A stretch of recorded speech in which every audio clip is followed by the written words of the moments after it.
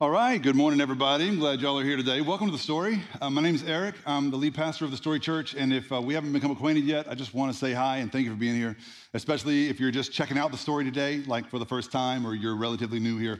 Hello, and thank you for being here this Sunday morning. Also, I want to say hello to our friends over at the Timber Grove campus at 8200 Washington Avenue. They are here with us today. Everybody say, "What's up, Timber Grove?" All right, and we love you guys, and we're so grateful for y'all as well. Also, everybody joining us online, we love that you're a part of The Story. No matter where you are in the world, you can connect with us in this way, and it means the world to us. So thank you for being here. What a time it is to be alive at The Story Church. You guys, it is, what's today? October 29th? So almost exactly 2 years ago, today was when I told y'all I had the scariest Halloween of my life because The Story was looking for a place to go almost exactly 2 years ago. And we thought we had one sort of secured and settled up. We were going to rent the gymnasium of this church called Bethany Christian Church in the River Oaks area of Houston. And that was our plan A, and we didn't have a plan B, which is probably my bad in retrospect. But we had plan A we were really excited about. And on Halloween of 2021, we found out that that was not happening.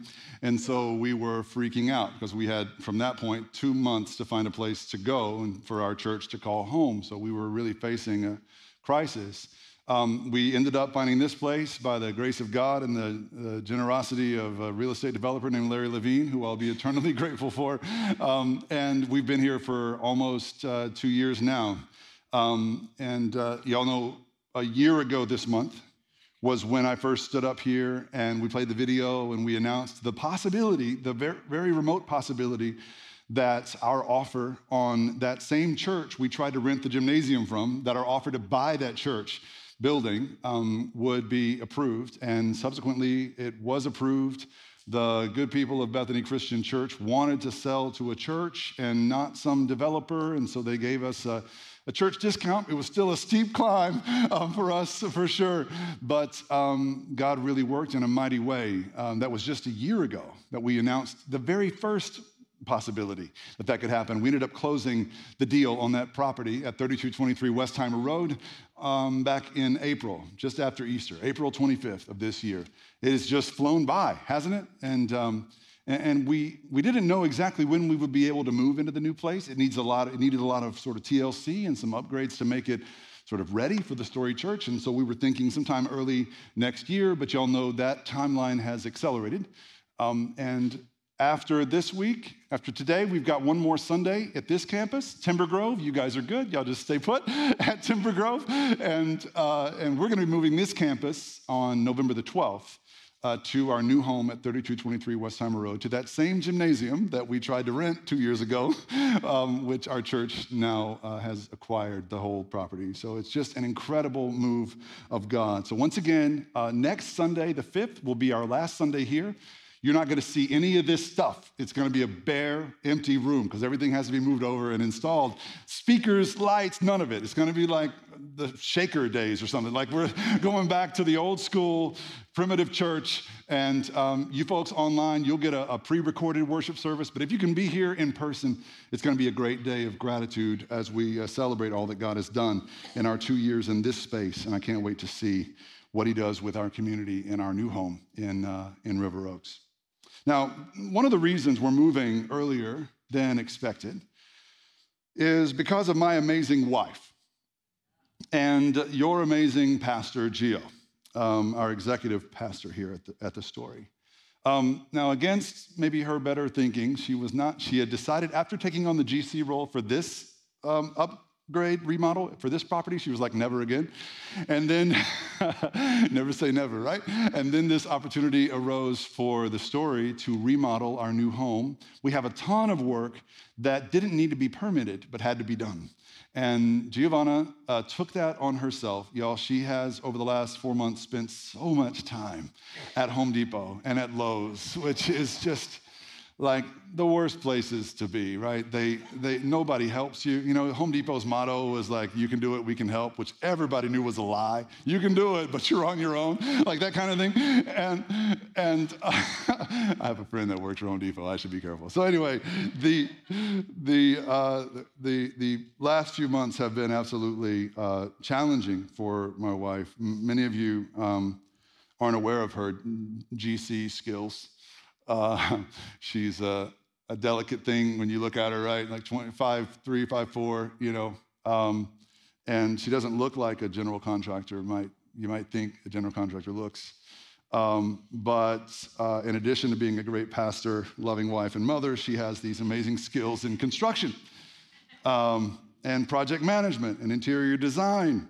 And she has just been crushing it, picking out every fixture and carpet tile and floor tile and paint colors and everything, and staying on top of our subcontractors over there to get it ready.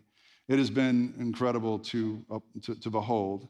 And had she not stepped into that role, we wouldn't be moving this congregation in a couple of weeks. We'd be moving sometime early 2024, and we would have paid probably $200,000 more for the upgrades that she has overseen. Now, there's still other work to be done that requires permits and all that she won't be able to oversee, but the stuff she's done has been incredible. Now, some people have asked me over the years if it is in any way emasculating to be married to a woman like this. My response has evolved, but as of today, my response is simple. It is this. Any boy can be married to a plain Jane, but it takes a man to be married to a woman who is what every man should be, okay? So it takes a real man, all right? It is slightly emasculating, but I'm grateful. Okay, so she is so good at this stuff, and she always gets job offers from other like secular business leaders, like real estate guys want her to stage their houses for her, and you know, other GCs want her to become a project manager. She can make a lot of money doing that stuff, but she's called to lead the church. She's called to love the Lord. That's her highest calling, and it has been since she was a little girl in Ecuador. You know, God just called her into ministry, and she's seen it as her life's sort of duty to respond to that calling as best she can. And so there's nothing else that can compare to serving the Lord in that way. And people that know her well know that Gio seems to have like one of those direct lines to heaven, you know, and that's why, you know, everybody's real nice to Gio, because you don't want her to get, you know, like sideways, because she's got the direct line and, you know, lightning strikes and all that. So you just want to be on her good side, because being on Gio's good side feels like being on the Lord's good side. And that's how it's always felt to me ever since I met her when we were both 18 years old. I met her when we were both 18. I wrote in a journal that I kept at the time, 4 days after meeting her, that this was the woman that I was supposed to marry. Again, 18 years old. It's quite a declaration, right? Most of us were trying to you know, marry supermodels and in the 90s, Cindy Crawford, right? And all these other people. But God put this person in my life, and I just knew. As young as I was. By age 19, we were engaged. Many of you know by age 20, we were married, and I was captivated by this woman. Captivated is the word. I was held captive by her, and not by her doing, but by my own just desire to love her well, to make her feel loved, to make her feel safe, to make her feel protected and provided for. She was here in this country without her family. I wanted to be her family for her. And in a way, I just realized in retrospect, I don't know how I realized at the time, but in a way, what really drew me to her wasn't just her. I mean, there were things about Gio that I liked, like a man likes a woman, right? Like things about Gio that had nothing to do with Jesus. But what really caused me to be obsessed with her, to be drawn to her, was Christ in her.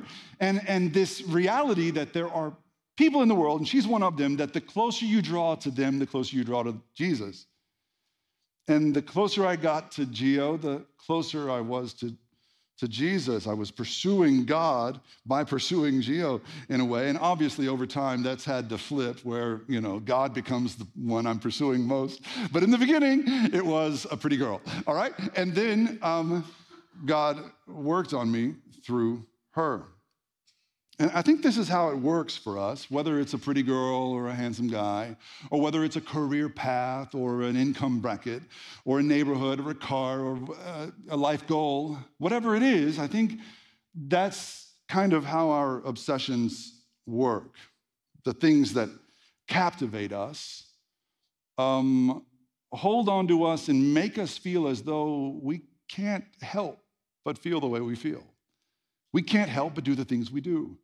And a lot of those obsessions are healthy and good. Really, they're God-given. God wired you to be obsessed about a few things in life.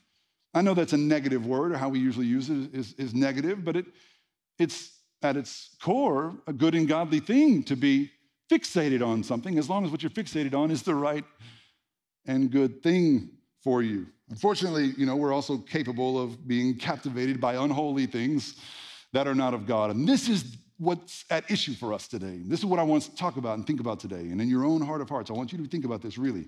What is it that has captivated you in your life today? And if you're wondering, how do I know? It's what you think about the most. It's what you go to bed thinking about, worrying about, dreaming about. It's what you wake up in the morning, considering, pondering, reflecting on. That's what you are captivated by. It's your highest and most important thing, all right? That's your obsession. So is what you are obsessed with or drawn to, is that of God or is it of something else? That's the question really before us. And today's message is part 7 of 26 in our series called Acts of the Apostles, how a handful of nobodies became a movement for everybody. This is an extraordinary book. We're going to read from chapter 4 today of this book of Acts, starting in verse 13. So if you have a Bible or Bible app, you can grab it. And let's see what this book has for us today. The Bible's in front of you, in the chairbacks in front of you, at least here and over at Timber Grove. They are yours for the taking if you don't have a Bible of your own. Hope you'll accept that as a gift from us. Acts chapter 4, verse 13, all right? So when they saw, they here, if you do your homework here, look up, they in context means the religious leaders who in this chapter of Acts are beginning to persecute the Christians. This is the beginning, first ever persecution of Christians. When they saw the courage of Peter and John and realized that they were unschooled, ordinary men, they were astonished and they took note that these men had been with Jesus. But since they could see the man who had been healed, so Peter and John have just healed a man who's standing among them, see him standing there with them, there was nothing they could say. So they ordered them to withdraw from the Sanhedrin and then conferred together. What are we going to do with these men? They asked. Everyone living in Jerusalem knows they have performed a notable sign, and we cannot deny it. But to stop this thing from spreading any further among the people, we must warn them to speak no longer to anyone in this name. Then they called them in again and commanded them not to speak or teach at all in the name of Jesus. Then Peter and John replied, which is right in God's eyes, to listen to you or to him? You be the judges. As for us, listen, we cannot help speaking about what we have seen and heard. We cannot help it. After further threats, they let them go. They could not decide how to punish them, because all the people were praising God for what had happened, for the man who was miraculously healed was over 40 years old. So this passage is coming to us in context of a great sign, a miracle that has taken place just moments before what we just read happened, okay? So Peter and John, 2 apostles of Jesus, are entering the temple courts. They come across a man who, Acts chapter 3, verse 2 says, had been lame, unable to walk since birth, which is why that last line in today's reading isn't as cryptic as it seems. When Luke finishes this little part by saying, oh, by the way, the man was over 40 years old, it sounds like he's just being rude. Like, well, he was over 40 years old. Like, no, it's sort of a tip of the cap back to Acts 3, verse 2, where it says, he had been lame since birth, and every day people, we don't know who exactly, his friends, his family, I don't know, carried him to the entrance of the temple at a gate called Beautiful and sat him there so that he could beg for money and food so he could survive. That was his daily reality, and he'd been doing that for over 40 years, more than a generation. And so the point of mentioning that is to say everybody knew this guy as the lame guy, the disabled guy, or today we would say differently abled guy, sitting in the entrance of the temple. Everybody knew him and saw him. And now he's walking around. This is a big deal. This is the sort of miracle that Jesus worked before the religious leaders in cahoots with the Roman military put him on a cross. And so the fact that James and John walked into the temple courts and worked the same kind of miracle was immediately perceived as a threat by the people who should have been the first to get what was happening. This is the danger of misplaced desire that becomes an obsession. Whenever you fix your eyes on something south of heaven, something that is not of God, something that is about you primarily and not about the God who made you, something about creatures and created stuff instead of the Creator, it's just a matter of time before that obsession blinds you to the truth.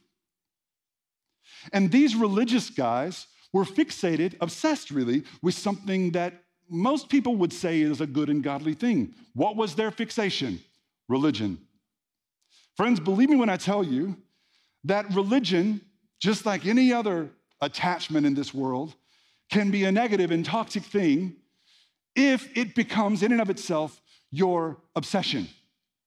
If it's no longer pointing you higher toward heaven, but it itself, its dogmas, its rituals, its practices become the God you serve, you will invariably become blinded to the work of God outside your own limited construct.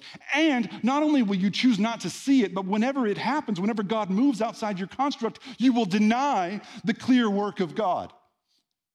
These guys were obsessed with religion in a way that was leading them farther away from God. It happens all the time. But it's just one of many examples of the ways we get obsessed with things, right? We get obsessed with all kinds of things that lead us farther away from God. Almost always, these things end up making us feel bigger, us feel more important or entitled. It's almost always about self-indulgence in a way, these misplaced desires. Think about how addiction works. Have you ever tried to love an addict in their addiction? Maybe you've been an addict in your addiction. And maybe you are today. There's no shame in that here, or no judgment, whatever. It's like, I'm glad you're here, okay? We've all been there to varying degrees. But the way that addiction works is it takes the God-given capacity for desire and obsession and twists and contorts it. You know, everything God creates, Satan wants to imitate. God has created in you and hardwired you for sincere desire and even obsession, to the extent that you're passionate about something, you want to do the right thing, you want to live a life of significance and purpose and meaning, and you want to spread the love and spread the joy, but man, Satan will take all that goodness and he won't turn it all the way around into something that's obviously evil, he'll just twist it a little bit. God made you, for example, for sacrificial love. But Satan will take that God-given desire and try to convince you that what you really want is not to love, but just to be loved. And then he'll say, well, what to be loved means is to be, at the center of your own universe. It's to see yourself as worthy, of all the love everyone has to give. And maybe what he'll say is, this God of yours, although he created you for intimacy, this enemy of yours will come along and say, well, what you really want is lust. What you really want is sexual gratification. No, the hard wiring is for intimacy. The sex stuff is secondary to that. But God hardwired you for certain things. God hardwired you for humility. Satan wants you full of hubris. God hardwired you for purity. Satan wants you full of pride, right? So he'll take what God has given you and try to twist it just a little into an obsession that is not of him. That's what happens with addiction. And when we fall prey to these lesser gods and become obsessed with those lesser things, we lose sight of the truth. Jesus talked about blind people all the time, and most of the time that he did, he wasn't talking about physically blind people. Physically blind people can see just fine from heaven's point of view, if they want to. But you can see with your eyes and still be blind as a bat from heaven's perspective, because you refuse to see the truth of God when you are fixated on the things of this world. And that can be drugs and alcohol, that can be sex and pornography, that can be religion. But if it's not God that you're oriented toward, that you're striving for, it's just a matter of time before you create for yourself a bloodthirsty God of your own. I was talking to a man after the 8:30 service here who said he was deep in his own addiction just 5 or so years ago. It was his first time here at the story, and he really opened up to me, and I was so grateful. And he said, there was a time that I was living in my car, but I refused to call myself homeless.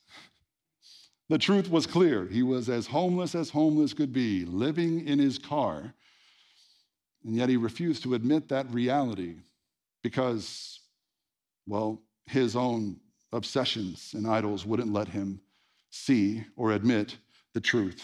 That's what's going on with these guys who are immediately critical of Peter and John and what they represented, right? So the difference I want you to see between a godly obsession and an ungodly one is who you spend your time with and what you spend your time on. If you're thinking to yourself, well, there's some things I'm obsessed with, but they don't feel like, they're bad things, well, take stock of who you spend your time with and what you spend your time doing and who that is in service of. I want us to look again at that passage, just the first verse of the passage we read, Acts 4, verse 13. And I want us to pay attention to what exactly the religious leaders noticed about Peter and John. Did you see there were 3 things? The first thing they noticed about Peter and John was that they were courageous. Why were they courageous? Because they were willing to say things that, could get them killed. The same things they were saying days before that got Jesus killed, and now they're saying them all over again. That's courage. But where'd the courage come from? Well, the second thing they noticed about Peter and John was that they were unschooled and ordinary men. Well, that was a threat. Why? Because these uneducated fishermen were better teachers than the religious leaders were. And it was their job, their full-time job to teach. And Peter and John came along and taught better. That was a threat. But where did that come from? It all stems from the third thing they noticed about Peter and John. Did you catch it when we read it? They took note that Peter and John had been with Jesus. Now, what does that mean? On the one hand, it could mean they just remembered seeing Peter and John follow Jesus around. I think that's a plausible explanation, but I think there's more to it than that. I think they took note that Peter and John had been with Jesus signals to us that Peter and John's behavior, their words, their courage, reminded the religious leaders of Jesus. And when they saw Peter and John doing what they were doing in the temple and the people's response, they saw not just Peter and John, they saw Christ in Peter and John. They saw Jesus in them. And this is just a phenomenon that happens to believers when we choose to spend time with Jesus, when we choose to make him the obsession of our lives, the one we are devoted to, the one we want the most. When you spend time with Jesus, and friends, it's possible, just as possible for us to spend time with Jesus as it was for for John and Peter. Why? Because you can spend time with Jesus in prayer. You can spend time with Jesus in his word that we call the Bible. You can spend time with Jesus among his people that we call the church. You can spend time with Jesus by receiving his Holy Spirit inside of you. Not only can you have Christ with you, you can have Christ in you. And this is the miracle of miracles to me, like the more time ordinary people spend with Jesus, the more Jesus everybody else will see in us. And when you speak after spending time with Jesus, the people that hear you speak will hear not just you, but Jesus in you. And when you act in Christian love in the world around you, they won't just see you, they'll see Jesus acting in you. Anybody that encounters you after you spent time with Jesus in some way, indirectly or directly, like they encounter not just you, but Jesus in you. It is a powerful thing. You can tell almost always, you can tell when someone spent time with Jesus because they're speaking in a different way. Their face looks redeemed, and it has nothing to do with their dermatologist or their treatments or their skincare regimen. They have the countenance of Christ because their obsession is him and spending time with him. I keep calling him James, that was his brother. John and Peter spent time with Jesus, and not just in his life physically on the earth, but in the aftermath of that time through the power of the Holy Spirit. And I love their response.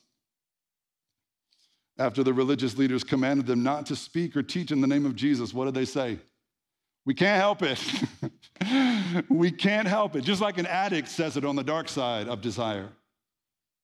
These believers, these followers of Jesus, after spending time with him and being faced with these threats, we can't help it. Kill us if you must, but we can't help speaking of him, teaching in his name, healing in his name, doing his work on his behalf. We can't help it, and we won't stop it.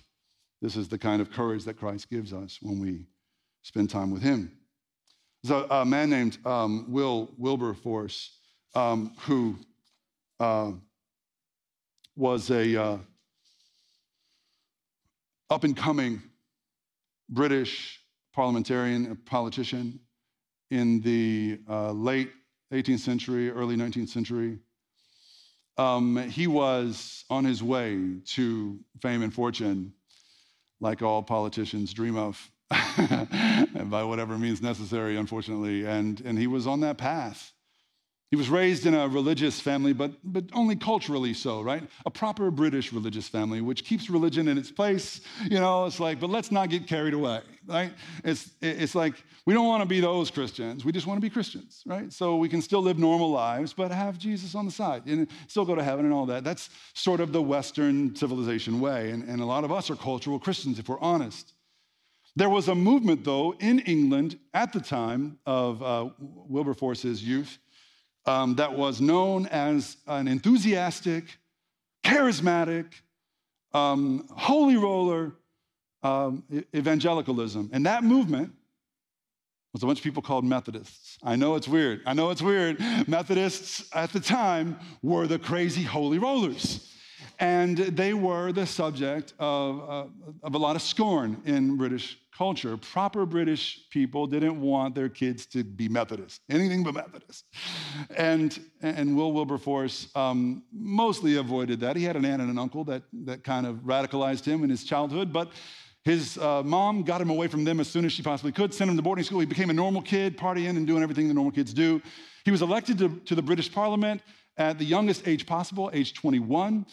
One of his best friends was the youngest ever Prime Minister of Britain. I mean, he had it all going his way. And, he could have done what all politicians do, which is just multiply their net worth year over year with whatever they do to do that. I don't want to know.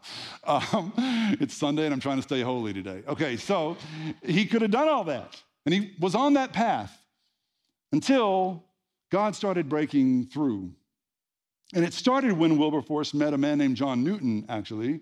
And John Newton was a former slave trader who Jesus really got a hold of and made a Christian out of him, even though he was racked with shame. John Newton is the composer, writer of Amazing Grace, everybody's favorite hymn. And Wilberforce became friends with Newton. And then there was a trip that Wilberforce took when he was 25 years old. And unbeknownst to Wilberforce, there was on that trip a Methodist. And Wilberforce later said if he had known there was a Methodist on that trip, he never would have gone. But he went. And there was a Methodist on that trip named Milner, and they ended up talking about Jesus and the Bible and God and the gospel the whole trip. And thankfully, Wilberforce was not so deep in his worldly obsessions that he was totally blind to the truth, because by the end of that trip, he was a born-again, holy roller, evangelical believer in Jesus Christ. And this is what was written of him by a biographer named Eric Metaxas. It says, Wilberforce found to his significant distress that he had come to believe with his whole mind that what he had been sure was false was in fact true. The God of the Bible existed. Jesus existed in history and was the promised Messiah. And the scriptures were not silly old myths, but truth itself. For someone of his social standing and prestige, he was in a curious and uncomfortable position. What to do about it? The Lord put in front of Wilberforce a new mission from that day. A mission not only to seek, merely his own political glory, but a mission to once and for all abolish the transatlantic slave trade. He faced a lot of significant opposition and lost a lot of social capital and friends for taking the stance that he took against which at that time was mostly popular for economic reasons, unfortunately. Evil and depravity are heinous things, and it had fully taken hold in those days in that regard. Wilberforce spoke out against it, made it his life's mission. There are at least 2 accounts of him being beaten to a pulp on the sidewalk of London. Death threats came in, one after the other. Friends fled his side. There were rumors that swirled around Wilberforce until the day that he died. Totally false rumors, but rumors that were meant to sort of discredit him in a way. They said he was actually not single, but secretly married to an African woman, and that he was beating her in the shadows of his own home, and nobody knew about it. And just all kinds of heinous, filthy rumors about this man who made it his life's mission to do what Jesus said he came to do, free the captives once and for all. In the midst of his battle against the transatlantic slave trade, John Wesley wrote a letter to Wilberforce. John Wesley, the founder of Methodism. He wrote, unless the divine power has raised you up to be as Athanasius, that's a church father, Athanasius, contra mundum, against the world, I see not how you can go through your glorious enterprise in opposing that execrable villainy, which is the scandal of religion, of England, and of human nature. Unless God has raised you up for this very thing, you will be worn out by the opposition of men and devils. But if God be for you, who can be against you? Are all of them together stronger than God? Oh, be not weary of well-doing.